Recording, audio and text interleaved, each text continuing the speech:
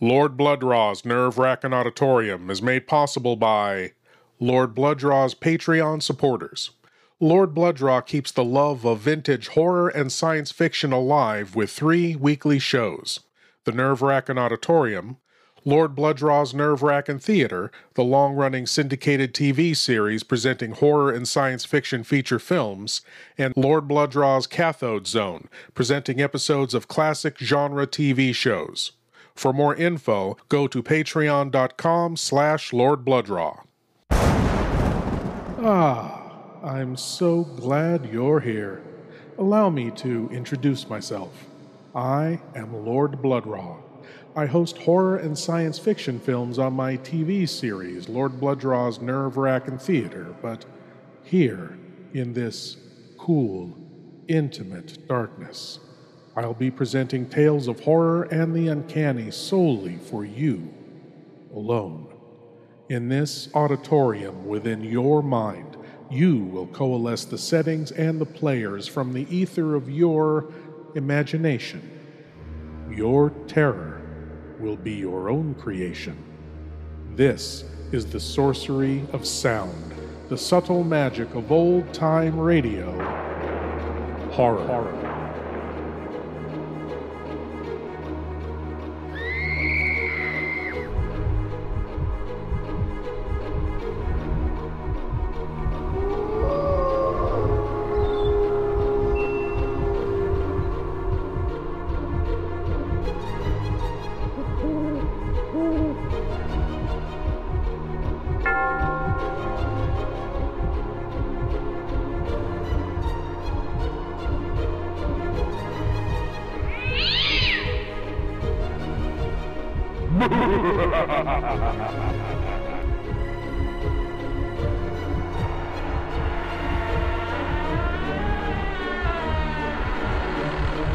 Please leave your eyes at the door. You will not need them. This is Lord Bloodraw's Nerve-Wracking Auditorium. I ask your forgiveness for the unusual deep timbre of my voice tonight. It seems that we here in the shadows are also susceptible to the flu. So, please forgive me, but I will carry on. More to the point, there are some tales that just seem to become part of the human experience.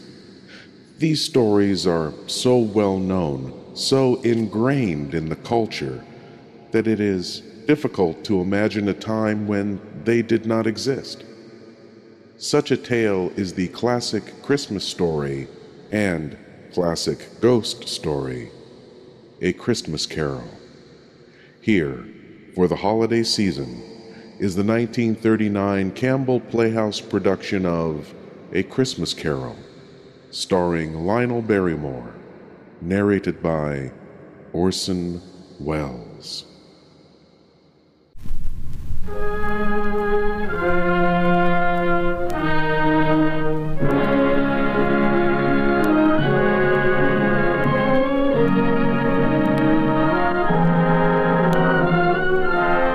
The makers of Campbell Soups present the Campbell Playhouse.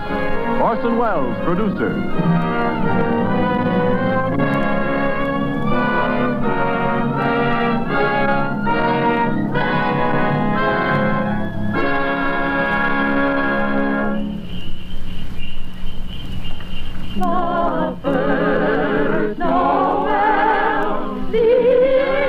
Good evening, this is Orson Welles. There are clearly a number of ways in which A Christmas Carol could be introduced.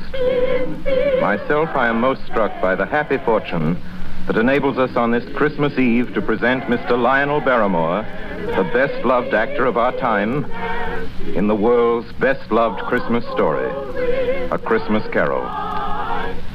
When Charles Dickens presented this little story to the world almost 100 years ago, it found an instant response in the hearts of people everywhere who saw in it their favorite fictional chronicle of what Christmas is and what Christmas means to all the simple people of the earth. From the day of its first printing, Families have been innumerable in which there has remained unbroken the tradition that the reading of a Christmas carol was an item indispensable to a proper observance of the most important of days. It is the American way, as we know, to establish traditions quickly where popular instinct and sentiment pronounce them sound. And so it is that today, actually only the 5th anniversary of Mr. Lionel Barrymore's first playing of the part of Ebenezer Scrooge for the Campbell Playhouse, there is, I think, in all America nothing more eagerly awaited, more firmly rooted in the hearts of the radio family that numbers millions, than this yearly performance of A Christmas Carol. A Christmas Carol, as Charles Dickens wrote it, has by common consent long been a classic. Mr. Lionel Barrymore's appearance in it is rapidly becoming one.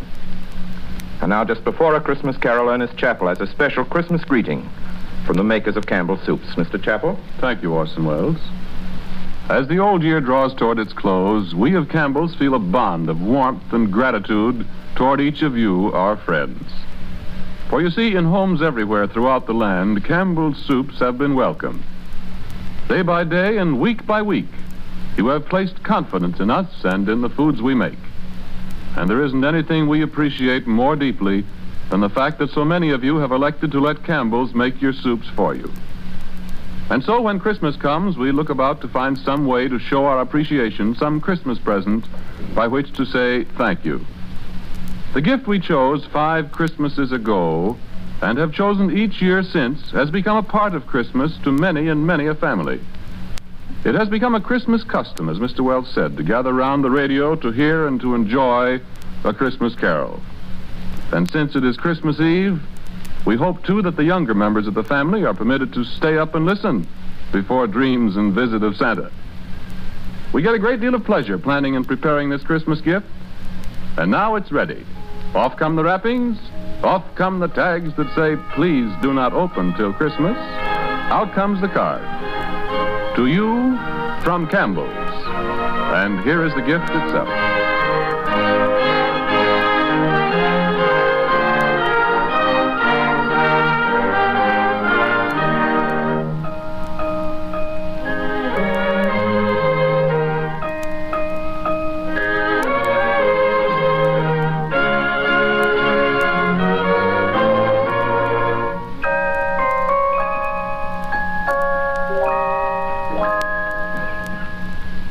Marley was dead to begin with.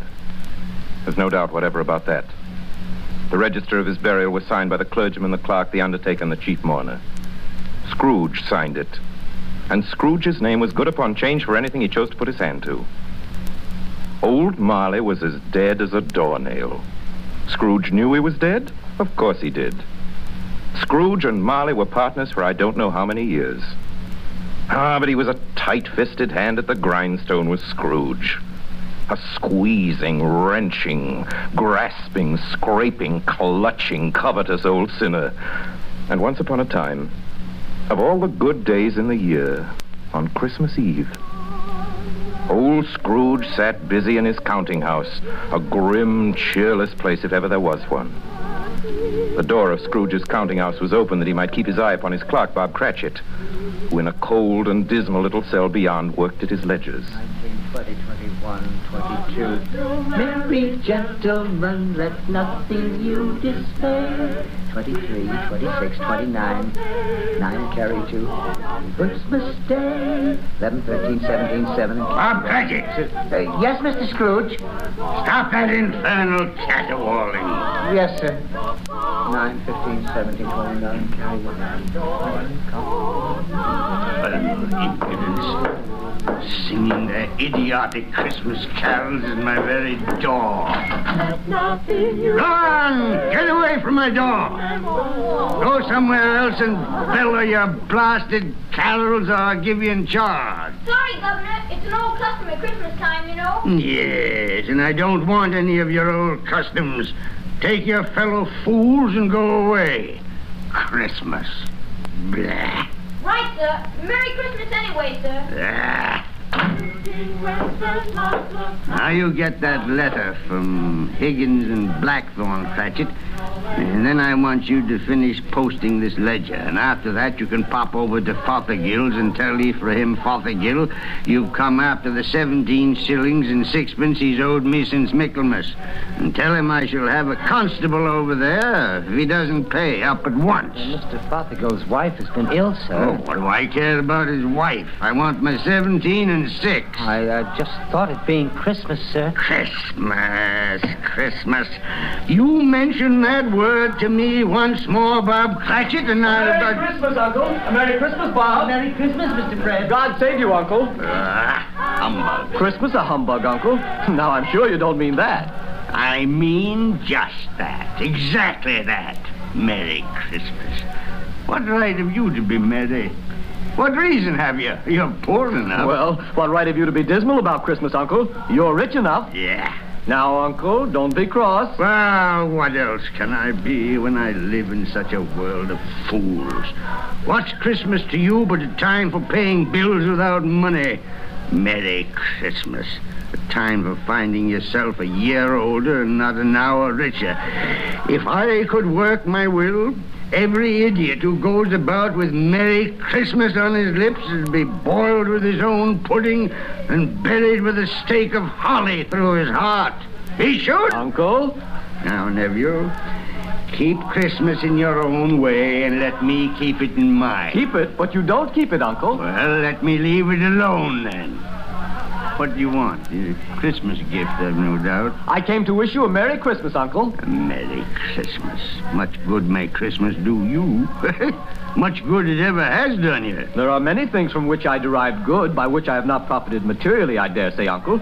Christmas among the rest. But I have always thought of Christmas time as a good time. A kind, forgiving, charitable, pleasant time. And therefore, Uncle, though it has never put a scrap of gold or silver in my pocket, I believe it has done me good and will do me good. And I say, God bless it. God bless Christmas. Hurrah! Let me hear another sound out of you there, Bob Cratchit, and you'll keep your Christmas by losing your situation. Yes. As to you, nephew, I wonder you don't go into Parliament. You talk enough nonsense. Oh, don't be angry, Uncle. I want nothing from you. I ask nothing of you. Why can't we be friends? Good afternoon. I'm sorry you feel that way. Well, I've tried. A Merry Christmas to you, Uncle. Good afternoon. And a Happy New Year, too. Humbug. And a Merry Christmas to you, Bob, and the missus, and to Tiny Tim. Thank you, Mr. Fred. Same to you, sir. Good day, sir. Good day, Bob. Nonsense. Twaddle. Flummery. The talking of Christmas and not 2 sixpences to jingle together in his trousers pocket. Hey, you there, Bob Cratchit. Come here. What are you doing there? I was only putting a bit more coal in the fire, Mr. Scrooge, seeing it's so cold in there, sir. You put that coal back into the scuttle. A fire. A fire, indeed. I can tell you, if you use coal at that rate, you and I will soon be parting company, Bob Cratchit. You understand that? There's many a young fella like your situation, you know. I'm sorry, sir. My fingers were getting a little stiff with the cold. Well, then put on your mittens. There's someone at the door. Go on, see who it is. Yes, sir. Good afternoon, sir. Good afternoon. This is the firm of Scrooge and Marley. Yes, sir. I should like to see the head of the firm, if I may. Oh, very good, sir. What is it? A gentleman to see you, Mr. Scrooge. Huh? Have I the pleasure of addressing Mr. Scrooge or Mr. Marley? Marley's been dead these 7 years tonight. I'm Scrooge. Well, now, Mr. Scrooge, at this season of the year, it's only fitting that we who are more fortunate should raise a fund to buy the poor some meat and drink and means of warmth. You may not believe it, sir, but many thousands are now in want of common necessities, and hundreds of thousands are in want of the simplest comforts, sir. Are there no prisons? Well, there are plenty of prisons, sir. And the workhouses, they're still in operation, I trust? I wish I could say they are not, but they are, sir. The treadmill and the poor law are in full vigor, then? Both very busy, sir. I'm glad to hear that. I was afraid from what you said at first that something had occurred to stop them in their useful course. No, sir, all these institutions that you mention are flourishing. But it's nevertheless true that some additional provision for the poor and the destitute must be made. A few of us upon change are endeavoring to raise such a fund, you see. And what shall I put you down for? Nothing. Oh, I see. You wish to be anonymous, sir. I wish to be let alone. I don't make merry myself at Christmas time, and I can't afford to help make a lot of idle people merry. I help to support the establishments that take care of the poor. They cost enough. Let those who are badly off go there. Many can't go there, sir. And many would rather die. Well, my advice to them is to do so and decrease the surplus population. Besides, I've only your word for it that all this is so. It's the truth, Mr. Scrooge. Well, so be it then. It's not my business.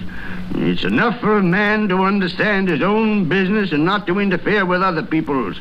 Mine occupies me constantly. Good afternoon, sir. I quite understand, Mr. Scrooge. Good Cratchit. afternoon. Show this gentleman out. Yes, sir. This way, sir, please. Sir, I couldn't help overhearing. I should like to contribute tuppence. Cratchit! Yes, sir. It isn't much, but it's all I can afford. But there are others in worse situation than I. You're a generous fellow. I wish I might say so of your employer. Cratchit! Yes, sir. Good afternoon, sir. Good afternoon. Cratchit! Merry Christmas. Merry Christmas. Yes, sir. Close the door. Yes, sir. 24, 31. 1 and carry 3. New scarlet tippet for Tiny Tim. A comb for Martha. 33, 3 and carry 3. A hair ribbon for Belinda. 4, 7, 12, 15. Cratchit! Yes, sir. It's too late to have you go to Fothergill's. He'll be closed up for Christmas like these other fools. We may as well close up the place now. Yes, sir. It is getting a little dark. Hard to see the figures. I suppose you'll want the entire day tomorrow. If it's quite convenient, sir. It's not convenient, and it's not fair either. But I suppose I can't do anything about it. If I was to stop half a crown of your wages, you'd think yourself very ill-used, I'll be bound. Well, sir, Yeah, but you don't think me ill-used when I pay a day's wages for no work. It's only once a year, sir. Once a year. Once a year, indeed. A fine excuse for picking a man's pocket every 25th of December. But I suppose there's no good talking. You must have the whole day. Well, see that you're here all the earlier the next morning. You understand? Oh, I will, sir. I will indeed. Good night, sir, and Merry Christmas. Merry Christmas.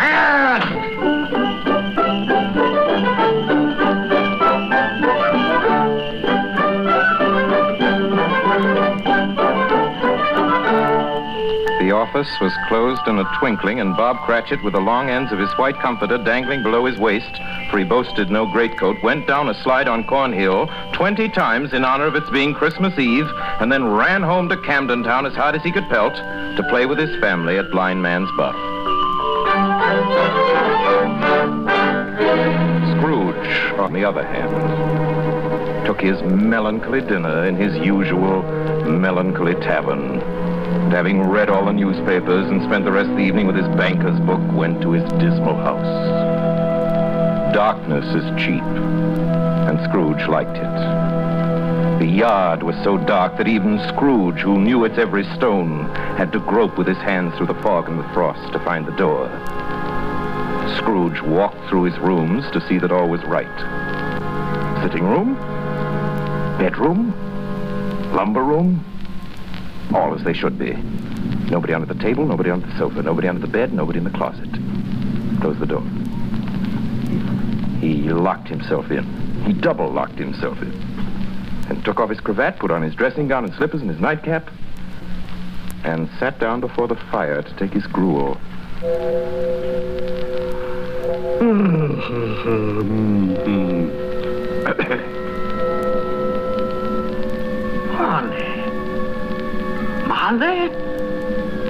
Marley! I could have sworn I saw... humbug. Marley's been dead these 7 years. Humbug. All humbug. What I need is a good night... What's that? Someone's in the wine cellar. But the door's locked and double locked. Something's... It's coming. Something is... It's coming closer. outside my door. Ah, stuff. I won't believe it. It's humbug still. Ebenezer Scrooge. Ebenezer Scrooge. Marley. Oh, no. What do you want with me? I want much of you, Ebenezer. Who are you? Ask me who I was. You're very particular for a ghost. All right, then. Who were you? In life, I was your partner, Jacob Marley. Jacob Marley. But you're dead. You died 7 years ago. 7 years ago this very night. You are a ghost, then. What's wrong, Ebenezer? Don't you believe in me? I do not. You doubt your senses, Ebenezer? Yes. Because a little thing affects them. Slight disorder of the stomach makes them cheats. You can't be a ghost. You may be an undigested bit of beef, or a blot of mustard, or a crumb of cheese, a fragment of an underdone potato. Yeah, there may be more gravy than grave about you, whatever you are. Ah, humbug, I tell you. Humbug.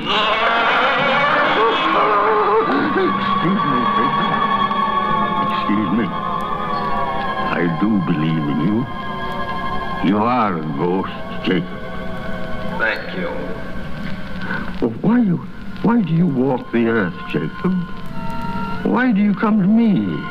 It is required of every man that the spirit within him should walk abroad among his fellow men and travel far and wide to witness what it cannot share, but might have shared on earth and turn to happiness. Well, tell me, Jacob, what is that chain you wear around you? I wear the chain I forged in life. I made it link by link and yard by yard by my own free will.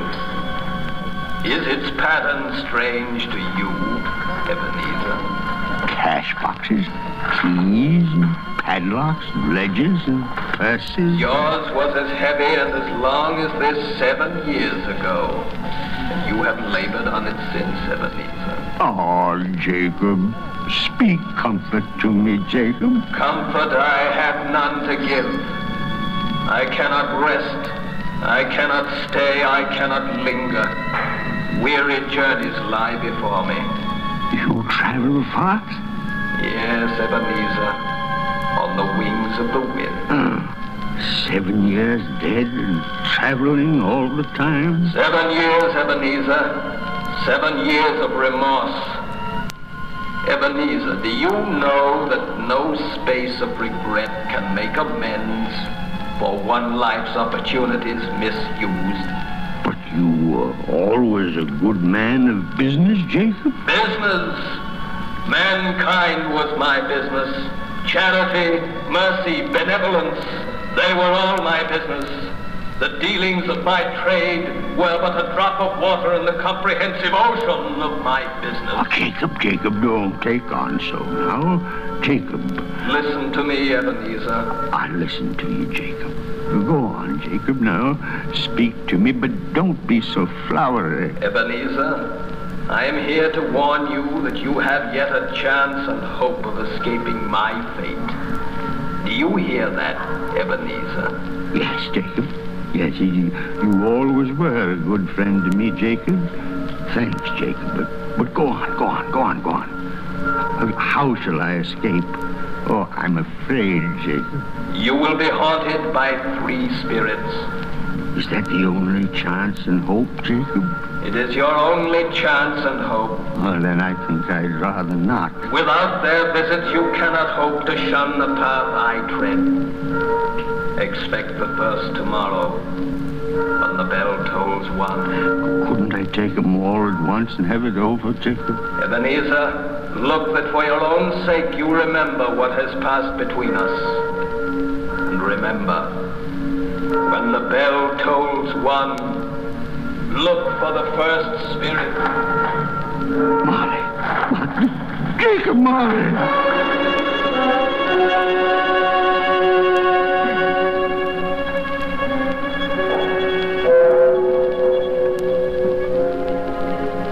Scrooge awoke. He was lying on his bed fully dressed. Suddenly the curtains of his bed were drawn aside, and Scrooge found himself face to face with the unearthly visitor who drew them as close to it as I am now to you. And I am standing in the spirit at your elbow.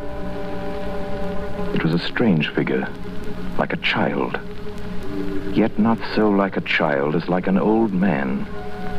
Its hair, which hung about its neck and down its back, was white as if with age. And yet the face had not a wrinkle in it, and the tenderest bloom was on the skin. The arms were long and muscular, the hands the same, as if its hold were of uncommon strength. Ebenezer Scrooge.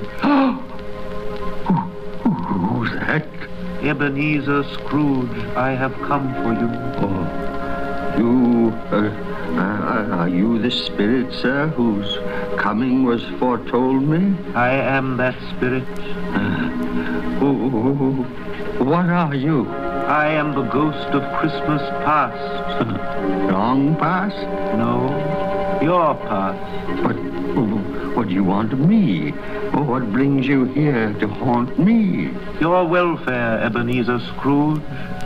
Rise and walk with me. Oh, no, not out of the window. I can't do that. I'll fall down. I'm not a spirit. I'm mortal, and I'll fall. Bear but a touch of my hand upon your heart, and you shall be upheld in more than this. Come, follow me.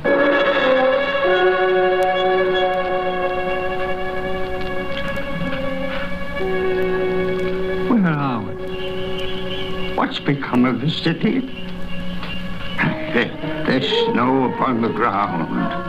Where are we? These are the shadows of the things that have been. You recognize this countryside? I know every inch of it. Every rock, every tree. And that bleak building over there? That building. I was a boy there. Yes, I went to school in that horrible place. Do you recollect that path? I could walk it blindfold. Strange you should forget it so many years.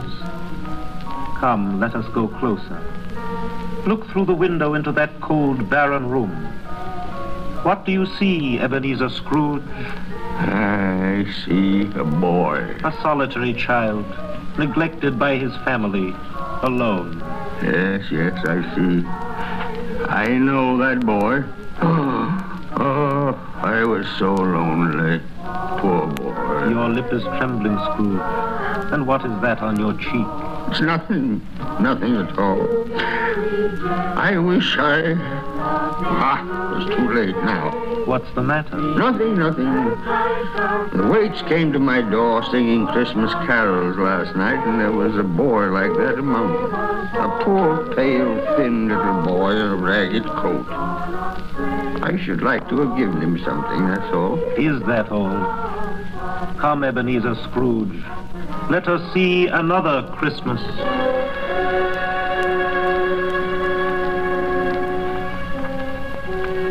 Do you know this place, Ebenezer Scrooge? Know it? Why, this is the counting house where I was apprentice. Listen. It's my old master, bless his heart. Old Fezziwig. My master, alive again, and hosted one of his Christmas parties. Listen to him. Thread the needle and back to your places. And there's Dick Wilkins. Poor Dick. Dear. Yes, and look, there's Mrs. Fezziwig herself, looking younger than any of them. And the tables all loaded with roast. and cider, mince pie, and beer. Oh, what a jolly time we used to have. That carefree young man with a light heart and a gay smile. Do you recognize him? Yes. Merciful heaven. How happy I was then. A small matter for old Fezziwig to make those silly folk so full of joy. Small matter? Small indeed. Isn't it? He has spent only a few pounds of your mortal money. Is that so much that he deserves praise? Ah, it's not that, Spirit. Old Fezziwig has the power to make us happy or unhappy, to make our service light or heavy. His power lies in words and looks and in things so tiny that it's impossible to count them up.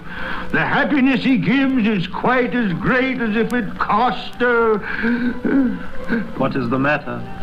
Oh, nothing at all, Spirit. Something, I think. No. Speak. Well, only it's just that I should like to be able to say a word or two to my clerk, Bob Cratchit. That's all. Advance and retire! Bow and curtsy! Thread the needle! My time grows short, and we have yet another journey to make. Where now? Come. This is our last visit to the past, Ebenezer. Here, in this little room, with a fair young girl by your side. Do you recognize yourself, Ebenezer? No. Spare me this. You're older now, a man in the prime of life. Your face has begun to wear the signs of care and avarice. Your eyes are greedy, the eager, restless eyes of a miser. No, please. She knows it, too. That girl by your side. There are tears in her eyes. That is little, Ebenezer, to you. Very little. I know that. Belle, have I changed toward you? When we were engaged, we were both poor. Was it better then? Better to be poor? Better at least to be happy. You're changed. You were another man then. I was a boy. Do you blame me because I've grown wiser? Have I ever tried to break our engagement? In words, no. Never. In what, then? In a changed nature. In an altered spirit. In everything that made my love of any value in your sight. So I release you from your promise. Belle! Oh, at first it may cause you pain to lose me. A very brief pain. But soon it will be dim. Like a half-remembered dream, an unprofitable dream. And you will be glad to be awake from such a dream.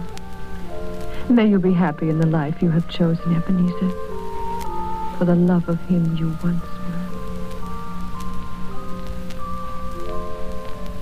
were. It's enough.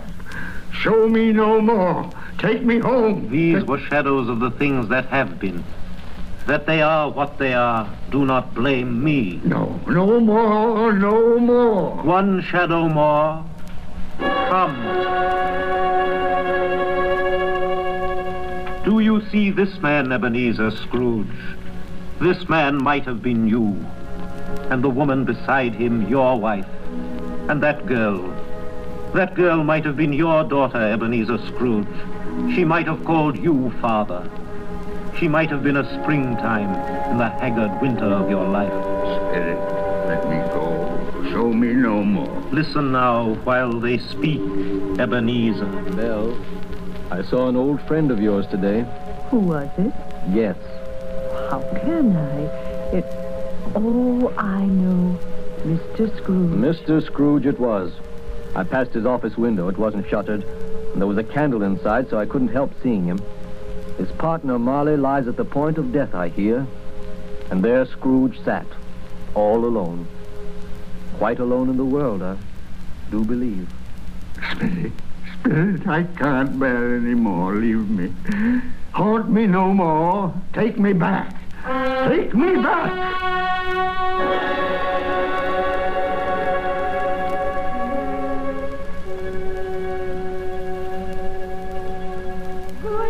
Wenceslas looked out on the feast of Stephen, when the snow lay round about, deep and crisp and even, brightly shone. You are listening to the Campbell Playhouse, bringing you tonight the 5th annual presentation of Charles Dickens' A Christmas Carol, produced by Orson Welles and starring Lionel Barrymore as Scrooge.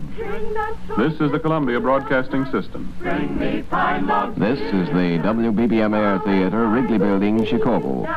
When we bear them thither, sage and monarch, forth they went together, through the rude wind's wild lament, and the bitter weather.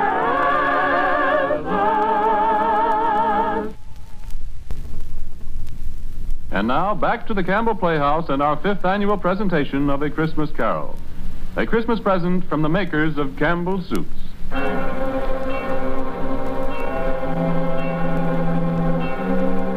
On the stroke of 1, Scrooge awakened suddenly and sat him bolt upright in his own bed. You remembered the words of Marley's ghost and wondered from which direction the second specter would appear. At that moment, nothing between a baby and a rhinoceros would have astonished him very much. Now, being prepared for almost anything, he was not by any means prepared for nothing. And consequently, when no shape appeared, he was taken with a violent fit of trembling. 5 minutes, 10 minutes, a quarter of an hour went by, yet nothing came. Then, as he sat in his bed, he became aware gradually of a great blaze of ruddy light that seemed to shine upon him from the adjoining room. He got up softly and shuffled in his slippers to the door. It was his own sitting room, no doubt about that. But it had undergone a surprising transformation. The walls and ceiling were so hung with living green that it looked a perfect grove, from every part of which bright, gleaming berries glistened, and such a mighty blaze went roaring up the chimney as had never been known in Scrooge's time, or for many and many a winter season gone. Heaped up on the floor to form a kind of throne were turkeys, geese, game, poultries, great joints of meat, sucking pigs, long wreaths of sausages, mince pies, plum puddings, barrels of oysters, red-hot chestnuts, and seething bowls of punch that made the chamber dim with their delicious steam.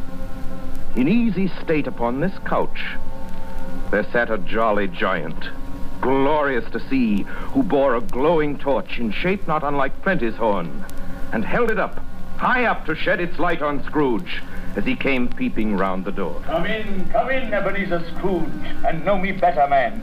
Sure. I am the ghost of Christmas present. Look upon me. You've never seen the like of me before. You're different from the other spirit. You're tall, almost a giant. That great torch you carry. Its light falls into the homes of rich and poor alike. Spirit, take me where you will. Last time I went against my will and learned a lesson which is working now. If you have anything to teach me, let me profit by it. Touch my robe, Ebenezer Scrooge. Touch my robe. You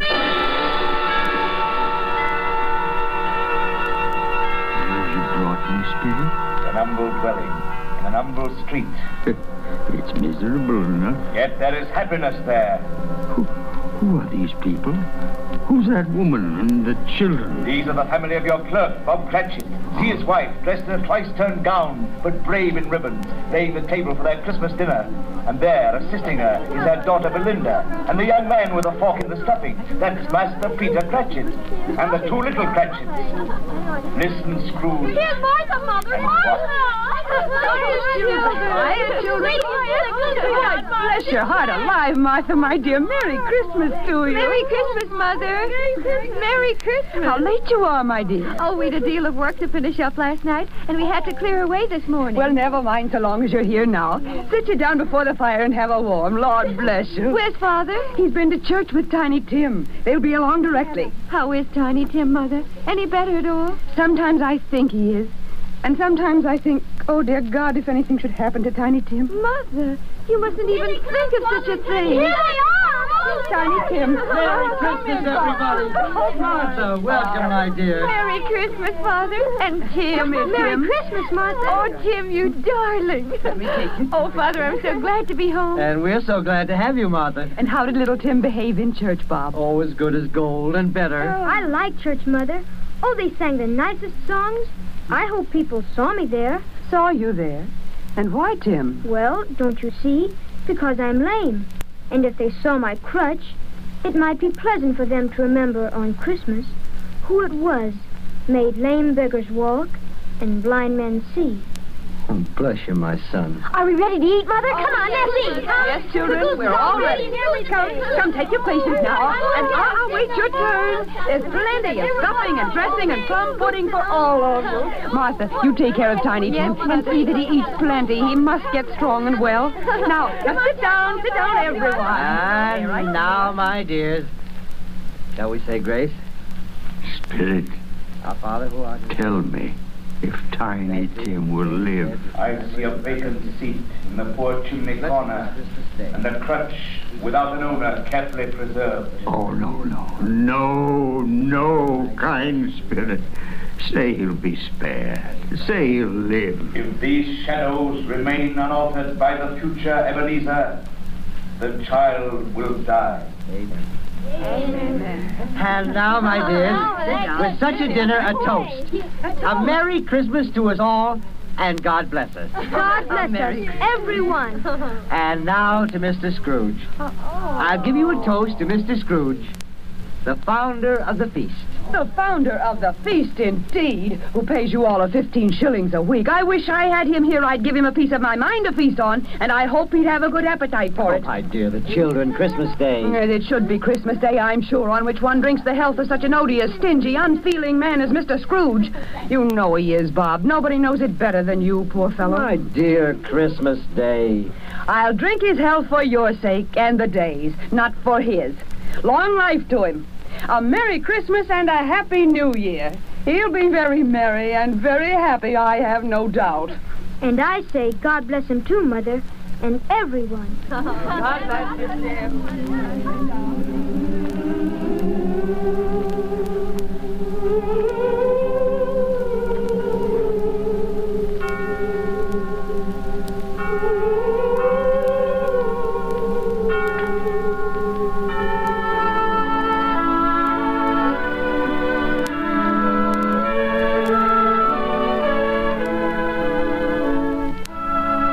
There was nothing of high mark in all this. They were not a handsome family, these Cratchits. They were not well dressed. Their shoes were far from being waterproof. Their clothes were scanty and had known, very likely, the insides of a pawnbroker's. But they were happy, grateful, pleased with one another, and contented with the time. And when at last they faded, Scrooge had his eye upon them, and especially on Tiny Tim, until the last. Many calls Scrooge made that night with a ghost of Christmas present.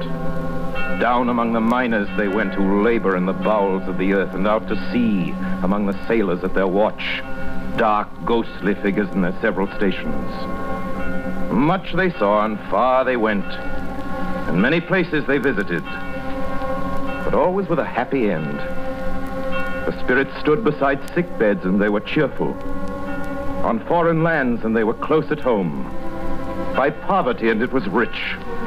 In almshouse, hospital, and jail, where vain man in his little brief authority had not made fast the door and barred the spirit out, the spirit left his blessing. It was a long night, if it was only a night.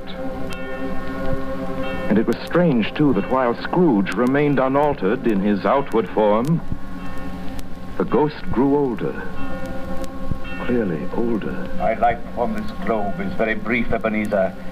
It ends tonight. Tonight? Tonight at midnight. Hark. The hour has come. Oh, no, not yet. Not yet. There are still more things I wish to learn. These you will learn from still another spirit. Still another spirit, Ebenezer. Scrooge looked about him for the ghost. It had vanished, and he found himself once more in his bed, in his dressing gown and his nightcap on his head. He'd heard the clock strike, and then he remembered the prediction of old Jacob Marley. And lifting up his eyes, beheld the third spirit.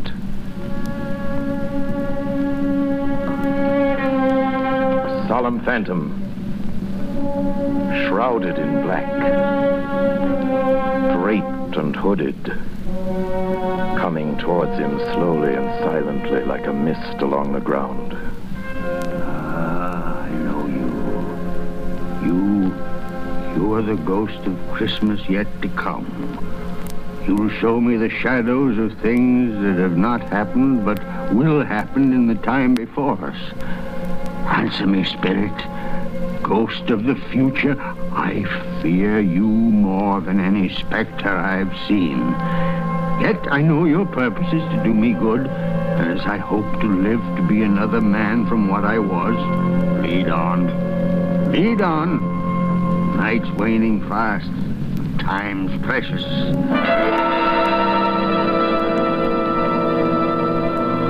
Spirit, why have you brought me here again? Here to Bob Cratchit's home? But it's not the same. Why is it so quiet? So very quiet here. Mother. Mother, please. Oh, my son. My little son. Tiny Tim. I loved him so. Oh, Mother dear, you mustn't.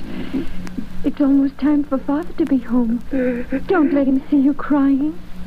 Yes. Yes, Martha. He's late tonight. He walks slower than he used to.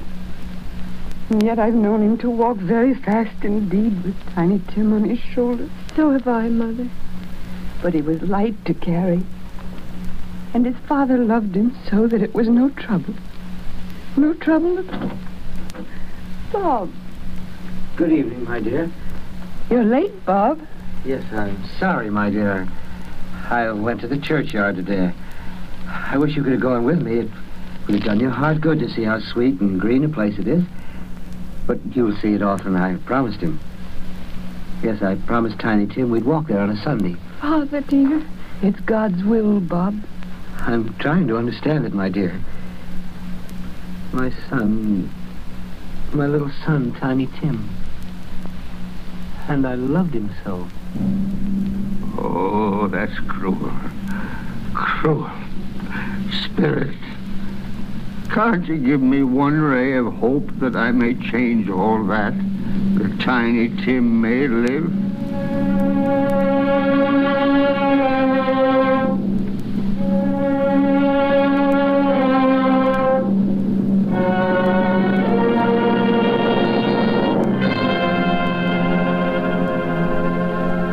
Where are you taking me now? Here, on a common street, Spirit? What is there for me to learn here? Who are those men? I don't know much about it. Either way, I only know he's dead. Where did he die? Last night, I believe. It's likely to be a very cheap funeral for Palm life. I don't know anybody to go to it. Suppose we make up a party and volunteer. I don't mind going if a lunch is provided. Come to think of it, I'll wager I was his best friend. What? We used to nod to each other when we met in the street.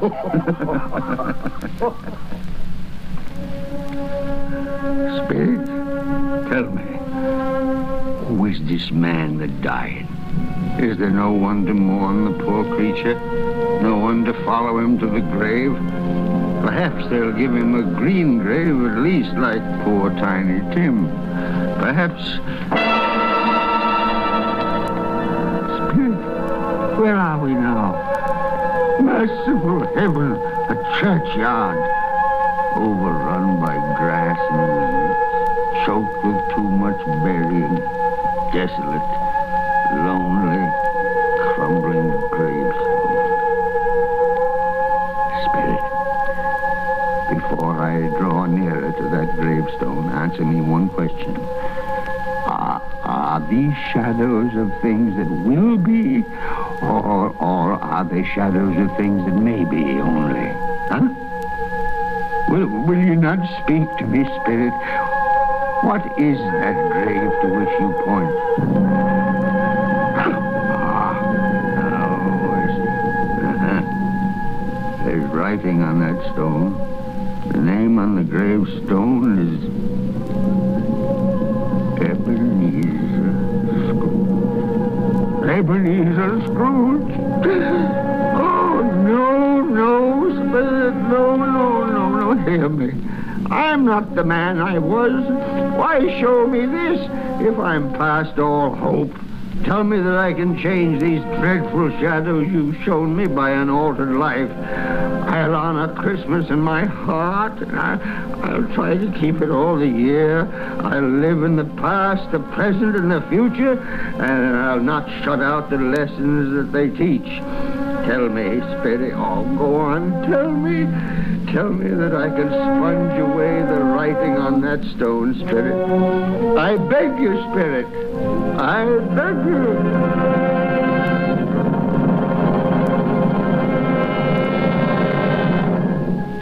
Spirit, I promise on my knees. I promise Let love and joy come to you and your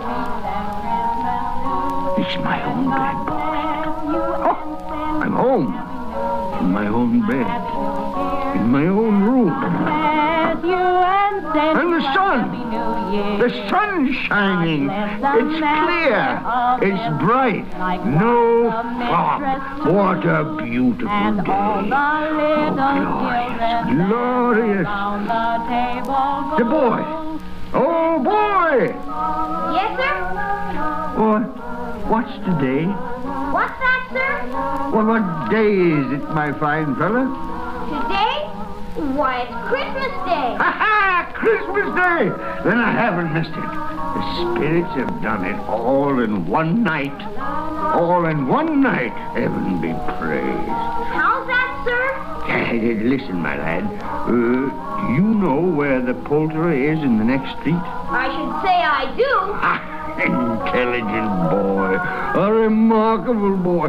Tell me, do you know if they sold the prize turkey that was hanging in the window? The one as big as me? What a delightful boy. It's a pleasure to talk to you. Yes, my buck? It's hanging there now, sir. That's wonderful. Go around, will you? And tell him to send it to Bob Cratchit and his family on Broad Street. And mind you, they're not to know who paid for it. Go along. Hurry, my lad. Here, wait a minute. Here's £50 for your trouble. Yes, sir, and a Merry Christmas, sir. And a Merry Christmas to you, my boy. Oh, I don't know what to do. I'm as light as a feather, as happy as an angel. I'm as merry as a schoolboy. Merry Christmas! A Merry Christmas to everybody. A Happy New Year to all the world. Woo!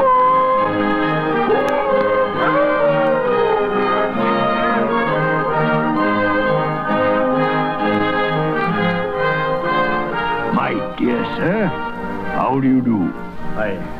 I beg your pardon? Well, you, sir, aren't you the gentleman who came to my office in regard to that charity? Why, yes, sir. A Merry Christmas to you. Yes, sir. Allow me to ask your pardon, sir. And will you have the goodness to accept? I prefer to whisper this. But, Lord bless me. My dear Mr. Scrooge, are you serious? If you please, now not a farthing less.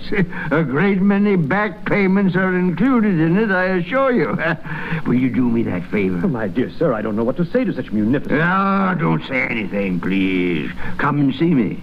Will you come and see me? I will indeed. Thank you. I'm much obliged to you. I thank you 50 times. Bless you. Merry Christmas.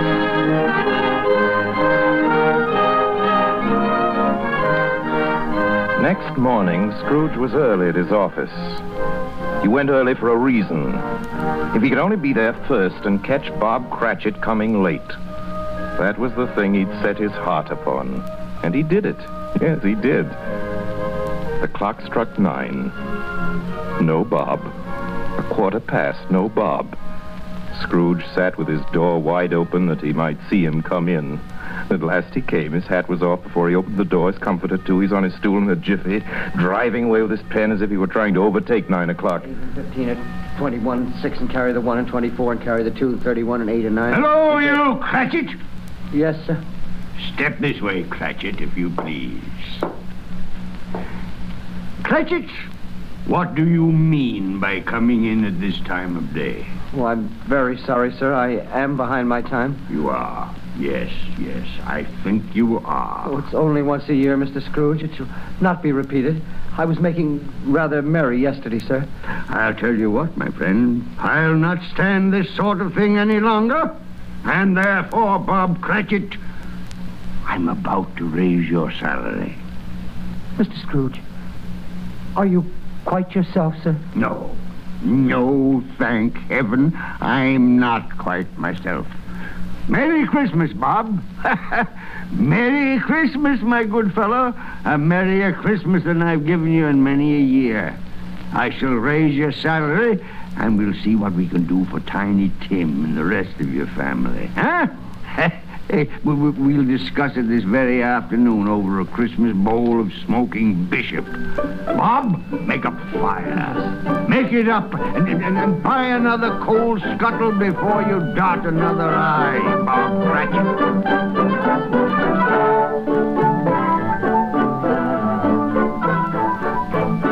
Scrooge was better than his word. He did it all, and infinitely more. To Tiny Tim, who did not die, he was a second father. He became as good a friend, as good a master, and as good a man as the good old city knew, or any other good old city, town, or borough in the good old world. Some people laughed to see the alteration in him, but he let them laugh, and little heeded them. His own heart laughed. That was quite enough for him. He had no further intercourse with spirits, but lived upon the total abstinence principle ever afterwards, and it was always said of him that he knew how to keep Christmas well if any man alive possessed the knowledge. May that be truly said of us, of all of us. And so, as Tiny Tim observed, God bless us, everyone. Joy to the world, the Lord is come. Let earth receive her King. Let every heart prepare his room. And heaven and nature ring, and heaven and nature sing, and heaven and nature sing. You have just heard our annual presentation of Charles Dickens' A Christmas Carol, starring Lionel Barrymore, brought to you by the makers of Campbell Soups. And now here is Orson Welles. Ladies and gentlemen, at this point in the program, it's my custom, as you know, to present you with a few words of introduction, our guest of the evening. With your consent, I shall dispense with this tonight. To introduce tonight's guest to the Campbell Playhouse audience, or to any American audience, is an extravagant and superfluous procedure. For if ever an actor has won for himself a lasting place in the hearts of his fellow countrymen through years of unsparing and inspiring service, that actor is Lionel Barrymore. Mr. Lionel Barrymore. Oh, thank you, Orson Welles. Good evening, ladies and gentlemen. Well, this is the 4th year I've had the pleasure of appearing in the Christmas Carol here on the Campbell Playhouse, and I assure you all it's a pleasure that never tires. As long as I can remember, this has been one of my favorite stories. When we were children, it was read to us regularly at this time of year, as it is to many millions of children right now. And like many of them, I'm sure, the three of us, Ethel, Jack, and I, with the aid of a sheet and some old ironware, made a play of it. As I remember, we had 3 Scrooges in that production. Who played Tiny Tim? I think we had 3 Tiny Tims, too. But seriously, I can think of no part that I've enjoyed playing again and again as much as I have the part of that squeezing, wrenching, grasping, scraping, clutching, covetous old sinner, Ebenezer Scrooge. And I can think of no happier or more suitable choice for the makers of Campbell Soups to offer the people of America as their Christmas present each year than Charles Dickens' well-beloved story, A Christmas Carol. Good night, Orson. Good night, everybody. And a Merry, Merry Christmas to you all. Good night to you, Mr. Barrymore. Thank you, sir, and a Merry Christmas to you. Ladies and gentlemen, next Sunday night, we're happy to announce our version of a great and truly American story by a great American novelist, Come and Get It, by Edna Ferber. Against a background of the mighty forests of Miss Ferber's own Wisconsin, it tells a stirring tale of the men and women who live and die in the woods in order that lumber may come down the rivers every spring into the cities of the modern world. Like so many of Miss Ferber's epic romances of American life, it was made from a best-selling novel into a highly successful motion picture. Now we bring it to you on the air. The story of a man and his son and the girl they both loved, Lotta. Lotta, played for us by one of the loveliest and most accomplished of Hollywood's younger dramatic actresses, Miss Frances D. And so until next week, until Come and Get It, my sponsors, the makers of Campbell Soups, and all of us in the Campbell Playhouse remain as always obediently yours. But just one moment, please, Benny. Excuse me, ladies and gentlemen, it's the night before Christmas. And all through the Campbell Playhouse, not a creature is stirring that doesn't join Lionel Barrymore in wishing you a Merry, Merry Christmas. This goes for all of us, from my sponsor, from myself, or for all of us, from Don McBain, who runs the machinery in the control room, to Miss Helgren, who types the Campbell Playhouse scripts. A Merry Christmas. From Benny Herman and his band of Merry Melodians, Merry Christmas. From Max Tears, canary-throated chorister, a very Merry Christmas. And from Harry Essman and Cliff Thorson and his crew of sound effect technicians, a Merry Christmas. And from Orson Welles and his considerable aggregation of dramatic talent, who include, among others, Mr. Everett Sloane, Mr. Frank Reddick, Mr. Erskine Sanford, Mr. George Coulouris, Mr. Ray Collins, Miss Georgia Backus, Miss B. Benaderet, and many, many others, a Merry Christmas. How about it, everybody? A Merry Christmas! Merry Christmas! That's right. And now, as Tiny Tim says, God bless us, everyone.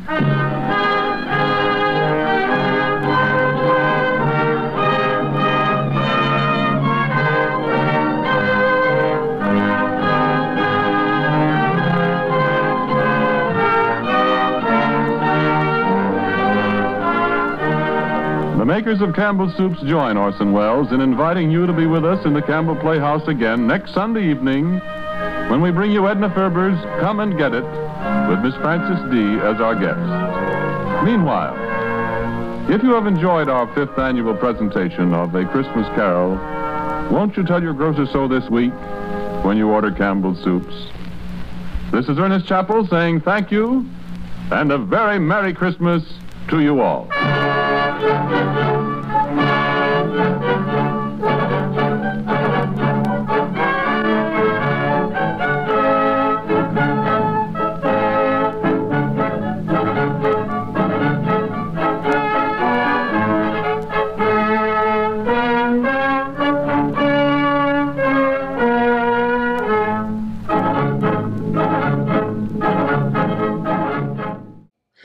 The nerve-wracking auditorium will return to unsettle your nerves and disquiet your nights next week. But for now, Merry Christmas, Happy Holidays, and may all your supernatural visitations be happy ones. Thank you for joining me in the nerve-wracking auditorium, and I hope you'll come again. But now it's time for you to rejoin the, real world. I am Lord Bloodraw, and I'll be waiting here for you in the shadows of your mind until the next time you seek the darkness. Good night.